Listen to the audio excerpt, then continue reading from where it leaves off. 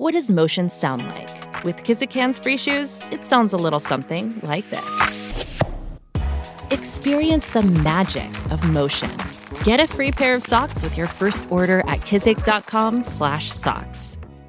Welcome to Season 6 of Flusterclux with Lynn Lyons, where we talk about a family's anxiety and all the big feelings, too. We tackle the serious stuff without being too serious, and I'm your co-host, Robin. I'm Lynn's sister-in-law, and I'm here to ask your questions. And I'm Lynn Lyons. I'm an anxiety expert, speaker, mom, and author, and I've been a therapist for over 30 years. Parenting can be a flusterclux, and I'm here to help you find your way. I'll give you concrete steps to take and the words to say.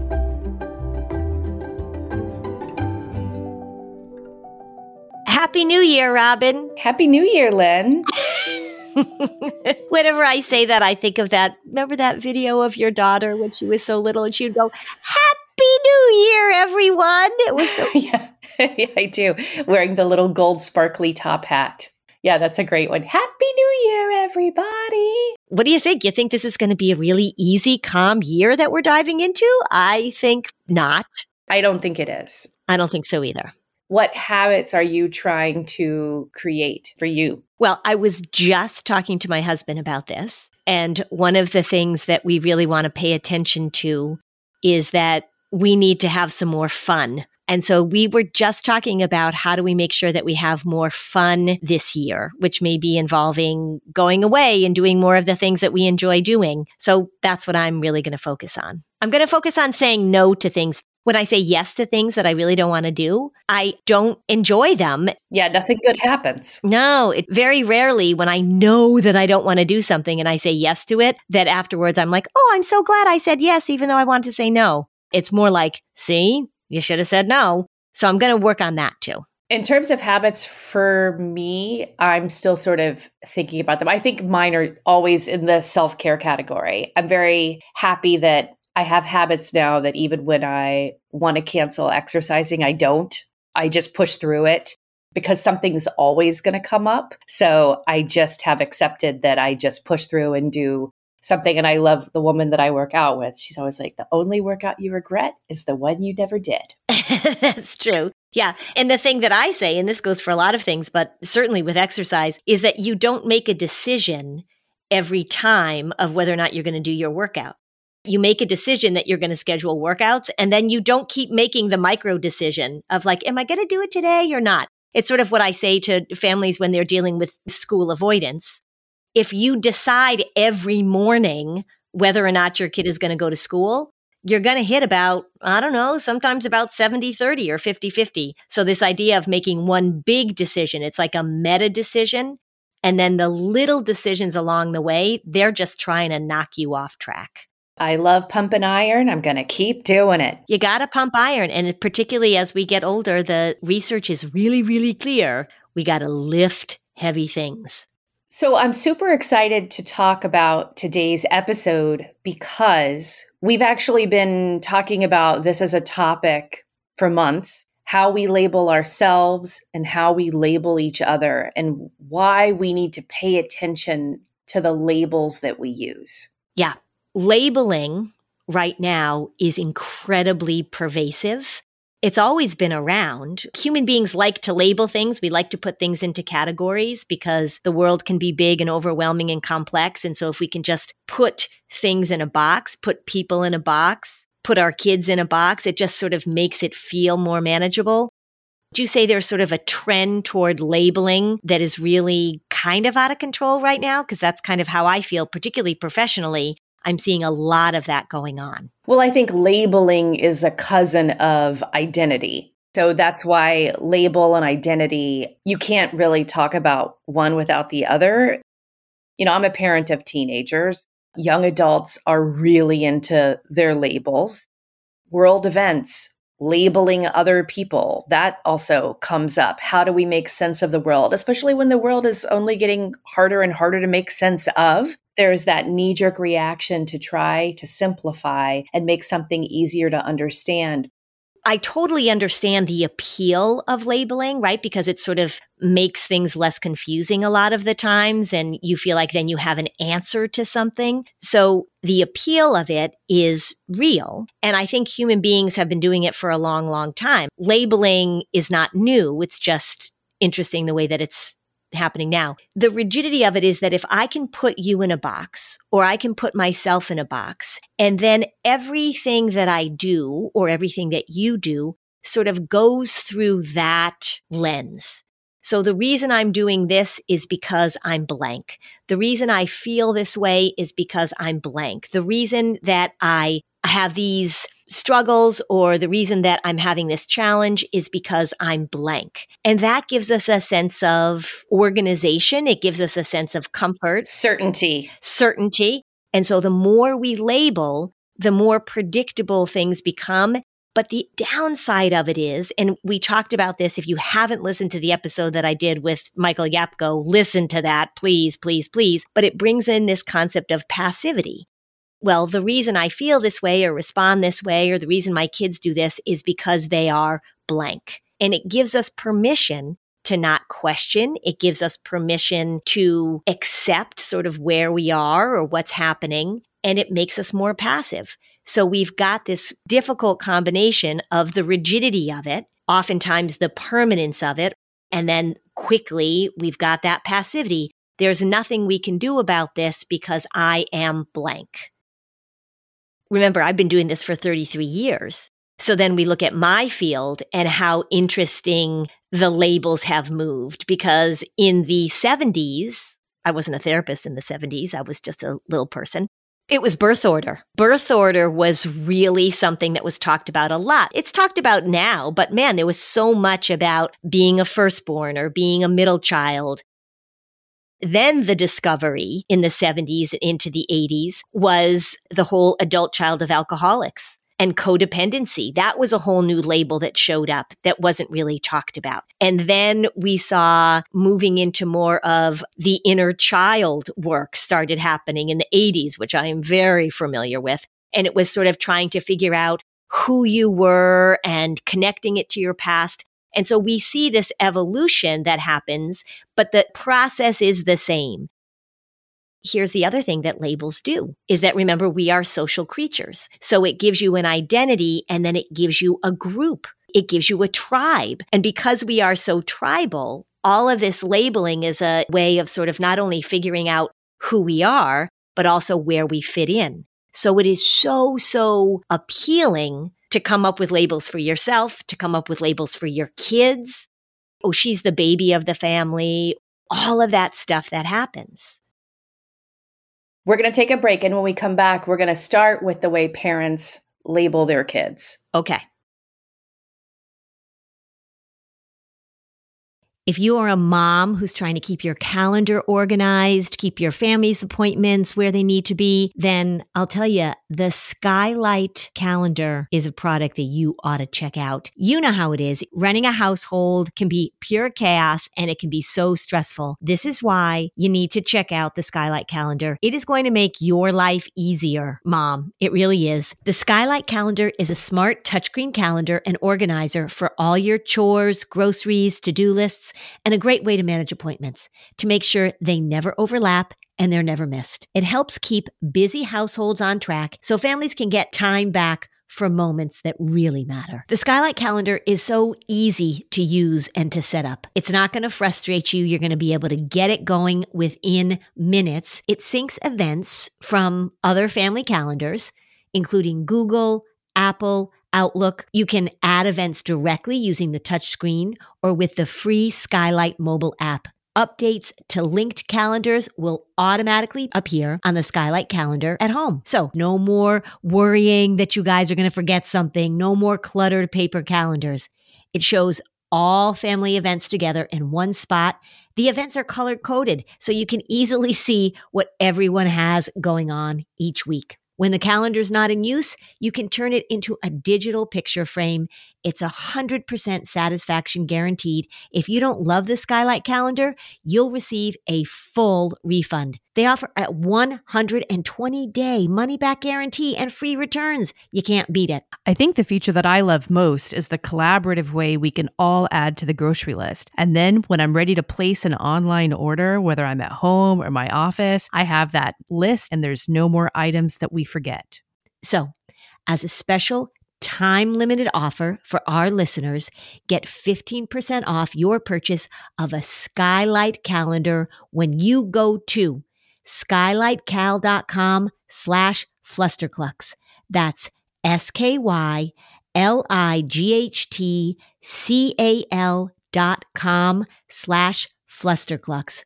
Mother's Day is coming right up, so order today to get 15% off your purchase at skylightcal.com/flusterclux. I really have to pay attention to hydrating properly. I work out a lot. I talk all the time, as you know. I am pretty active and I don't drink enough water. So I'm constantly thinking about how it is that I am going to hydrate in the best way possible. And I'll tell you, if my water has a little bit of flavor, it's so much easier for me. And if I can get those electrolytes, if I can get more bang for my buck, it's just so much better. I have been using Liquid IV. I put it into a huge glass. I put it into the refrigerator. It's cold. It's very tasty. I've been putting it in my water bottle when I go to the gym. The packaging is so convenient. I actually look forward to drinking it, which is not something that comes naturally to me. I love the lemon lime flavor. They've got a sugar-free option that is really great. So I think that if you're somebody like me that has a difficult time getting in the amount of hydration that you need for your body, Liquid IV is a great option. One stick, 16 ounces of water, it hydrates better than water alone. It's got 3 times the electrolytes of the leading sports drink, and it doesn't have all that sugar. It doesn't have artificial sweeteners. 8 vitamins and nutrients just for your everyday wellness. It's non-GMO and free from gluten, dairy, and soy. However you hydrate, grab your Liquid IV Hydration Multiplier, sugar-free in bulk, nationwide at Costco, or get 20% off your first order when you go to liquidiv.com and use code FLUSTER at checkout. That's 20% off your first order when you shop Better Hydration today using promo code FLUSTER at liquidiv.com. Are you overwhelmed by the things that get in the way of you doing what you want to do? Are you looking for ways to simplify life to better align with your values? Do you want to create space in your schedule so you have room for more of the good stuff? Play, joy, relationships, gratitude, and more? If you answered yes to any of these questions, I invite you to check out Edit Your Life, a podcast to help you edit the unnecessary from your life so you have more room to enjoy the awesome. Through episodes with me, Christine Coe, and a range of super smart, compassionate, and thoughtful guests, you'll come away with big picture insights and practical ways to declutter your home, schedule, and mental space without getting bogged down by perfection. I have always believed that small moments and actions matter tremendously. My goal is to help you find agency and space in your life through doable baby steps that will leave you feeling accomplished instead of overwhelmed. Check out Edit Your Life wherever you enjoy your podcasts.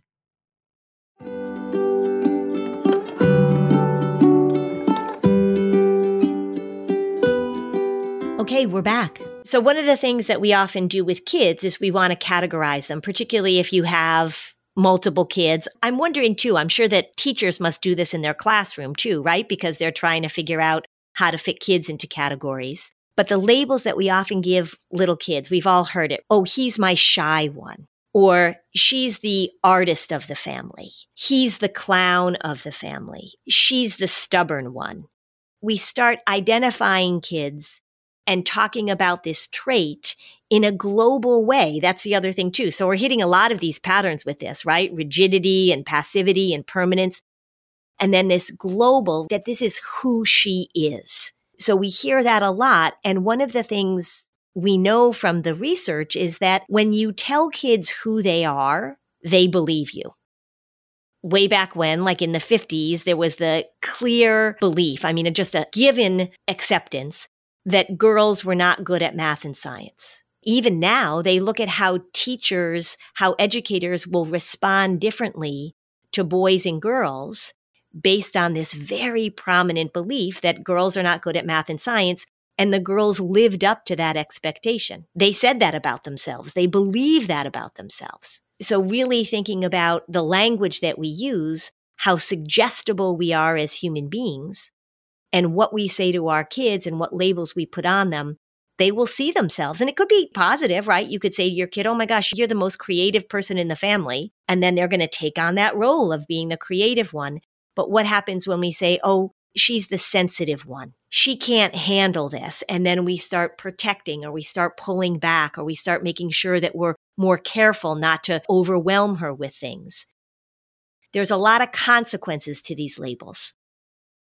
So my brother was one of those kids that his intelligence showed up on tests. He tested very high for an IQ, and there was a culture in our family about how smart he was. I'm not shabby, but I didn't have the test scores that he did.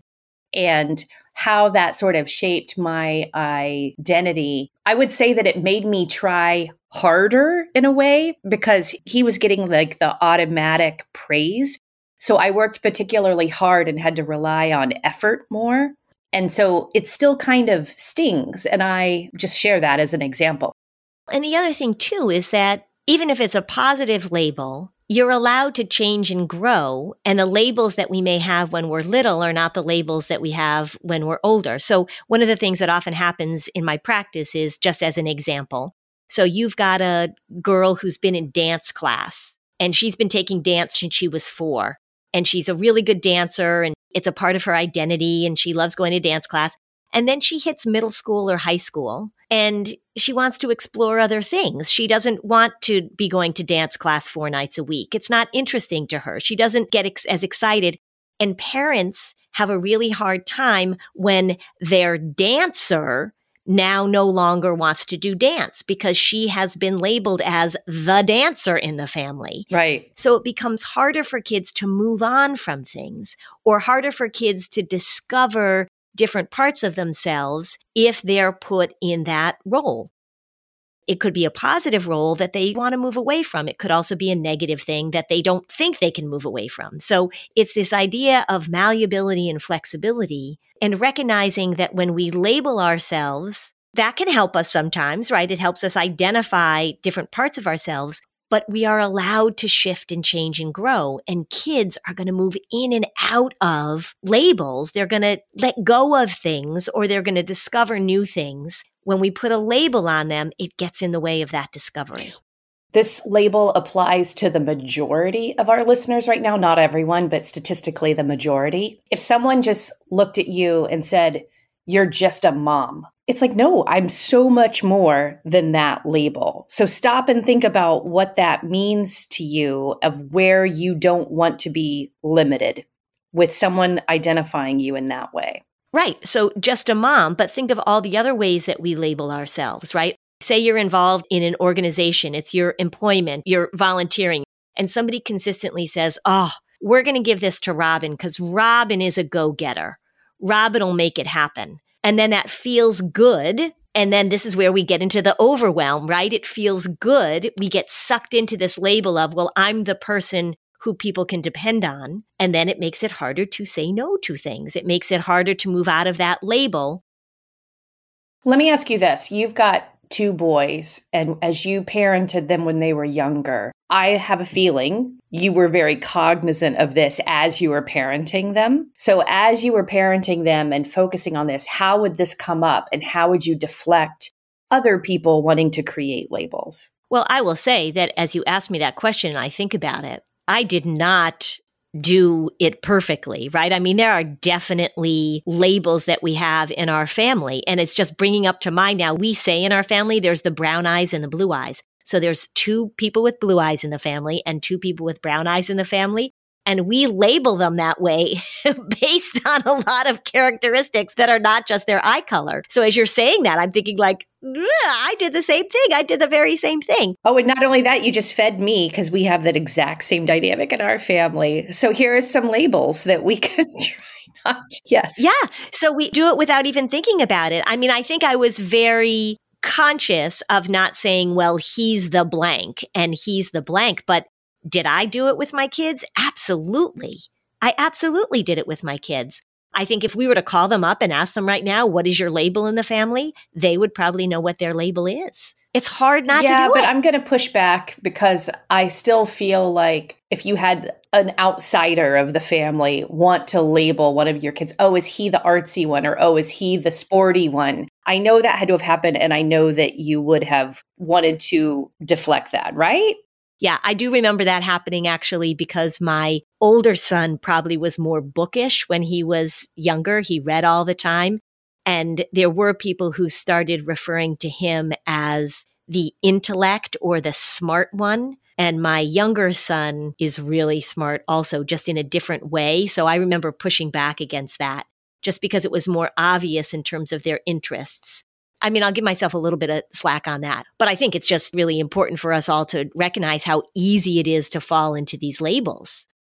It very much is, but it's an important reflection. Do we use any labels, all of us right now, in our families where we might be imposing an identity on our kids that limits their ability to check into their greater sense of self? Let me tell you an example of the way that parents label in a way that they probably don't think is labeling. And you've just gone through this whole thing with the college process. And I've talked about this before, but when parents are talking to their kids about saying, I really want them to find their passion, they're really saying, we've got to find a unique label for you. We got to find a way to market you. We've got to find a way to make you stand out from the crowd. So I really want you to find your passion. But the way I hear that is we've really got to find this label because we got to package you up. We got to make you sound good. And we've got to offer you for acceptance generally into college. So that whole idea of sort of like I'm helping my child find their passion, the way that I hear that, the way that comes into my brain is like you're looking for a label for this kid.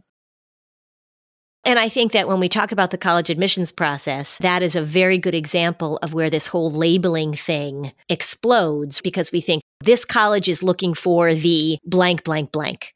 And I don't fit into the category of the blank, blank, blank. I think if we're talking about teenagers at this point, I think that's where we see things becoming a little problematic is that they have absolutely drank the Kool-Aid of they need a label, they need something that identifies them, and they're doing it in a way that is so rigid and so permanent at a very time in life when they're supposed to be kind of all over the place in terms of figuring out who they are and discovering new things. I think the labeling of themselves is a direct result of a lot of things that have happened culturally where we have said to kids, you need to find where you fit in. And you need to label yourself in a way that you will find this group that you can belong to, that you will feel like you have a tribe, that you will feel like you have an identity.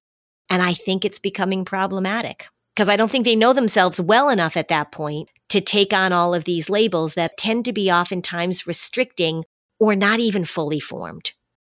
We've talked many times already about the identity of a mental health diagnosis, or even if they haven't gotten an official diagnosis, they've diagnosed themselves from TikTok of very bizarre and rare psychological disorders and conditions or basic ones.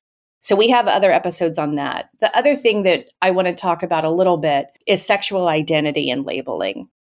For all the Gen X parents out there, this is a new territory that one has to really ask a lot of questions to get caught up and up to speed with. I talk about this a lot with my kids, actually. We talk about sexual identity labels and how they come up. And the one thing that I would say is that particularly for the age group that has been impacted by the pandemic in years where maybe they were going to start dating or whatever, it's just very common. Like you told me this. Kids are actually less sexually active now than they were in our generations. Correct. Yeah. In general, everybody, there's a lot less sex going on with other people. Right. But there's a lot of labeling going on in place. So kids are now focused on where they fit on the sexual spectrum. That is their sexual activity for this chapter of their lives instead of actually bonking. So, and of course, we're generalizing a little bit here. When I talk to my friends who live in different parts of the country, the response to this can be different. It also depends on the types of kids you have and the friends that they have too. But if you have kids who are from big cities and are creative types, there are 12 and 13 and 14-year-old kids who start identifying with really complicated sexual labels about their identity and sexuality, even if they haven't actually entered into the stage of their lives where they actually have any sexual experience too. It's a tricky thing. And I think that one way to think about it is that when a child is going through adolescence, it is a time of great doubt and uncertainty. And so there is a desire to figure it all out. And so whatever we're talking about, whether we're talking about interests, whether we're talking about sexuality, whether we're talking about whether or not you're going to stay in your dance class or not, all these different things, I think there is a push for young people, you say, even before they have any sexual experience at all, to figure out who and what they are at the very time when they're filled with doubt about who and what they are. So it's a tricky combination for kids to manage. And I feel that there's some pressure for them to come to some sort of conclusion about it that sometimes is absolutely spot on. But I think we've made it a lot more complicated for kids, for sure. One of my friends who does sexual education for work, and I loved the thing that she had come up with, which was, what if it was like declaring a major, but being undeclared is a perfectly acceptable status for a while. So if you have kids who have chosen a label that they have shared with you, just say, that's great. It's also like in college, you take a lot of different courses and you could be undeclared for a while until you have some data, until you finish puberty, until you sort of know. Well, and sort of interestingly, as you're talking about college majors, one of the things that I've seen over the last few years is 7th and 8th graders really being disturbed by the fact that they don't know what they want to be when they grow up, that they don't know what they want to major in, and that there's conversations during high school a lot about figuring out what path you want to take and what major you want to commit to. Yeah, it's the same dynamic. It's the same dynamic. The other thing that I think is important for us to talk about in terms of labels, it's that global language again. If you label yourself as something and then that becomes all that you are without any of the other parts of you being explored or enjoying or that kind of stuff, that's when it becomes limited. And when you talk about connection and you talk about relationships, I think we really need to be careful, because what's happening now is that, and it's happening with adults too in this country, is that you have a label and then you are only going to be that label and you are only going to hang out with people who have the same label as you. And you're only going to identify as that thing. And again, it could be politically, it could be sexually, it could be interest-wise. And I think it's just important for us to really give the message to our kids that there are so many different parts of them. And they're still figuring it out. And we're allowed to change these parts around for our whole lives. Yeah. And I just want to clarify, because not everyone who's listening knows me, but the label that my daughter brought up that I had a conversation with was a 13-year-old who labeled herself as aromantic. Aromantic? Correct. So I just want to say that obviously if a friend came to my daughter and said that she thinks she's a lesbian or that she's a gay man, that's not what we're really talking about here. We're talking about all of these new labels that weren't around when we were teenagers. Mm-hmm. Yeah. I don't even know what an aromantic is. Well, often it's combined with aromantic asexual. Oh. And that's the thing, is that I think there are many aromantic asexual 14-year-olds in the world. I think I might have been one.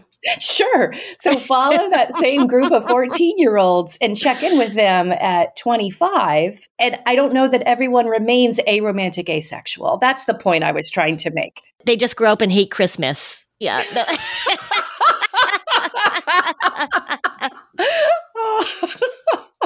I mean, that's an important distinction that we're making, is we are not saying that if you know who you are in some way that you must be wrong or that it's going to change. I mean, I have plenty of gay friends that were like, oh yeah, I knew I was gay when I was 6. So that's not what we're saying, but we're talking about how complicated we've made it for kids, and kids that are trying to figure themselves out in all sorts of different ways. They're seeking labels and they're seeking diagnoses. They're seeking categories. They're seeking identity in a way that perhaps is a little more rigid or a little more even premature than they need to. So let's take a break. And when we come back, I just want to spend a little bit of time talking about how sometimes labels can be really helpful in certain situations. No one told us the truth about parenthood. Why? This is the podcast everyone needed before they had kids, because now that those little ones are here, there is a lot to unpack. I'm Rachel Shepardota, and I am your host for the podcast No One Told Us, where we tell the truth about parenting and let you in on all the stuff you really should have known about before having kids. I am the founder of Hey Sleepy Baby, but this podcast is so much more than sleep. We'll be diving into all the topics that you really care about and need to know while you do your best job raising those adorable, tiny humans. Our goal is to just make you feel less alone and less overwhelmed. There are so many things that no one tells us before becoming a parent, and I think that we should really pull back the curtain on becoming a first-time or second-time mom or dad to share the good, the bad, and the ugly.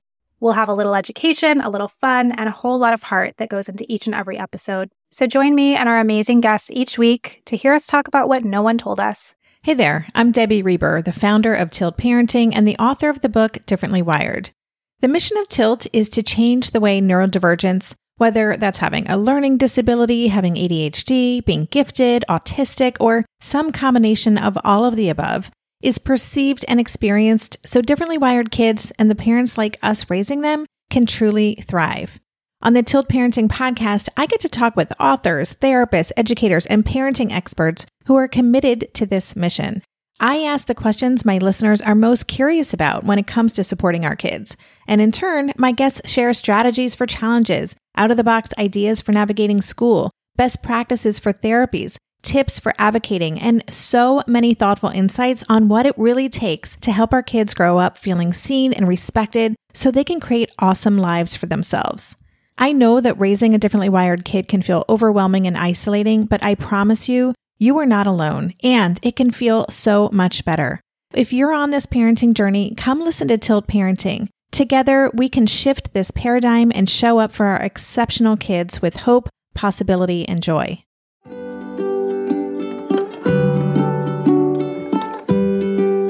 Okay, so now back to the show. Okay, so in all of this talk about the flexibility of labels and how we don't want to label kids and we don't want to give them an identity, let me just also say that there are certain times, and it comes up in my work a lot, in which certain labels or certain pieces of information or certain diagnostic categories are really helpful. So there's several that pop up into my head right away. When somebody is just confused about what's going on inside of them in terms of their brain and why they can't figure something out, or they're having certain emotional reactions to things, et cetera, et cetera, et cetera, it can be really helpful, for example, for a kid to understand what OCD is. Because if you have intrusive thought OCD, which means that you are being invaded, there's a part of your brain that's throwing these horrible thoughts at you, and you think that that's who you are. You think that you actually are going to do this horrible thing, or you might want to do this horrible thing. And if people start interpreting, why are you having those thoughts? And then I say, no, this is a thing called OCD. And then I explain, this is how this thing works. And it has nothing to do with who you are as a human being. It has something to do with the fact that you've got this disorder called obsessive compulsive disorder. And that can be so relieving. I've also found that to be the case with kids who have dyslexia, for example. So they can't figure out, why is this so hard for them? Why does it seem like all their peers are able to figure this out and be able to read and be able to decode, and they can't do it? And then they get some really good evaluations, and it's like, you're dyslexic. And they're like, oh, okay. And the list goes on. We can talk about a lot of different labels like that of things in which we're better able to understand who we are, that it explains certain things of how our brain operates. Now, that said, of course, I don't want that label then to become all of who they are, which is what I see very often happen with things like anxiety and depression, particularly depression because that's not a permanent state. But just so you know, there are certain diagnoses and labels that are very relieving to kids and to families because it puts things in a context that helps them know what to do next, rather than just being confused or feeling so horribly different or feeling as if they're alone. It's a fine line we walk because, as you said at the outset, Robin, there are a lot of kids that are diagnosing themselves with things, and social media, TikTok in particular, is causing a trend of teenage girls in particular coming up with these very rare and unique diagnoses and then really identifying as that. That said, however, there are really some very positive things to sort of knowing this about yourself. Doesn't define you fully, but it allows you to know what your strengths are, what your challenges are, and then what do you have to do in order to manage your operating system. So from a clinician standpoint, what I hear you saying is kind of interesting. I am thinking, of course, about the Michael Yapko episode. But when you talk about dyslexia and you talk about OCD versus anxiety and depression, if you are someone who has one of these diagnoses of OCD or dyslexia, the way I'm sort of hearing it is that you're going to have to develop consistently the tools and skills to keep that disorder in check. It's not who you are, but it is the same hurdle in many circumstances that will come at you in a lot of different forms, but the skills that you learn to do that. Whereas like anxiety and depression, these labels, they're different in a way. How are they different? Yeah, the way that I look at it is that no matter what diagnosis you get, there are going to be things you have to learn. If you talk to somebody who's a reading specialist, if they diagnose a kid with dyslexia, they don't just say like, well, he has dyslexia, so we're never going to give him a book again, right? So we're done with that. But what happens with some of those other labels like anxiety and depression, which are so treatable, is that I hear teenagers saying, well, I'm anxious, so that means I'll never be able to do this. Or I have depression, so that means this is how it's going to be forever. That's the passivity with these disorders that actually feed the disorder, that make it worse. And make the self-treatment not be very effective. Correct. And this is where that Michael Yapko episode came up. If they're passive in their diagnosis and they're passive in their treatment, there's really not a high likelihood that things will change. Correct. In fact, quite the opposite. There's a high likelihood that things will get worse and that things will become permanent. It's this interesting thing of sort of looking at the label we have, and is this a permanent label? You don't grow out of dyslexia. OCD is highly genetic, and most people who have OCD will have OCD. But we never want that passivity or that global view of this is who I am and there's nothing I can do about it. We never want that mindset to take root, and we certainly don't want it to take root with anxiety and depression. I was born with this little funky eye that sort of wandered around. And so I had surgery when I was 2. And the eye surgeon said to my parents, she has to do this exercise. You have to do this exercise with her in order to strengthen those muscles so that the surgery holds. I'm sure I'm saying that simplistically because I was a little kid. And my dad did those exercises with me every single night for years and years and years. If my parents had said, well, I guess she's just going to have that eye that sort of shoots off in the other direction and didn't do anything about it, I would probably have an eye that shoots off in the other direction. So it's how do we actively look at the labels or look at the diagnoses or look at the categories that we're in? And then how do we actively make sure that we are developing the skills, we are understanding it, and we are working at it so that it doesn't take over and define us in a way that is not helpful. Right? It's just not helpful. On a broader level, the danger and the toxicity of labels really comes about when a label is assigned and we go clap our hands and say, okay, the work here is done. Then what comes from that also is this is who I am. There's nothing I can do about it. And everybody else needs to act in accordance with this label. So then it becomes that you're passive and you're requiring the external world to then adjust to this label. And again, it's not all or nothing. If you have ADHD, we absolutely want there to be some accommodations in the environment because your brain works in this way. You've got to figure out what those accommodations are. But then it becomes your job, it becomes your responsibility to learn the skills and work on the skills that you need so that this label doesn't fully define you. And that label can be a variety of types. It's not just the mental health. Right. It can be all sorts of things, all sorts of things. If somebody says, well, I'm highly sensitive, and so that means that I can't be around people who fill in the blank, right? Well, if you're highly sensitive, that may be something that you can work on so that you can perceive things in a different way. Any label that we give means that, okay, this is a part of us, but it's not all of us. And then what are the things that we need to develop or we need to be aware of so that this label doesn't take over who we are in a permanent, global, passive way? So if your 13-year-old came to you and said, I'm aromantic, I would say, well, I don't know. I would be like, because I'm just learning about this label for the very first time. So I'm aromantic. I think I would take it as they said, I'm aromantic. And I would be like, oh, me too. I love Hugh Grant movies. Yeah. So maybe I would say something like that. I would just be so in all seriousness, if my child came to me and said, I'm blank, I would say, well, tell me more about that. Or I might say, well, how did you figure that out? Or what parts of you do you think helped you figure that out? And then I might work into my language over and over and over again.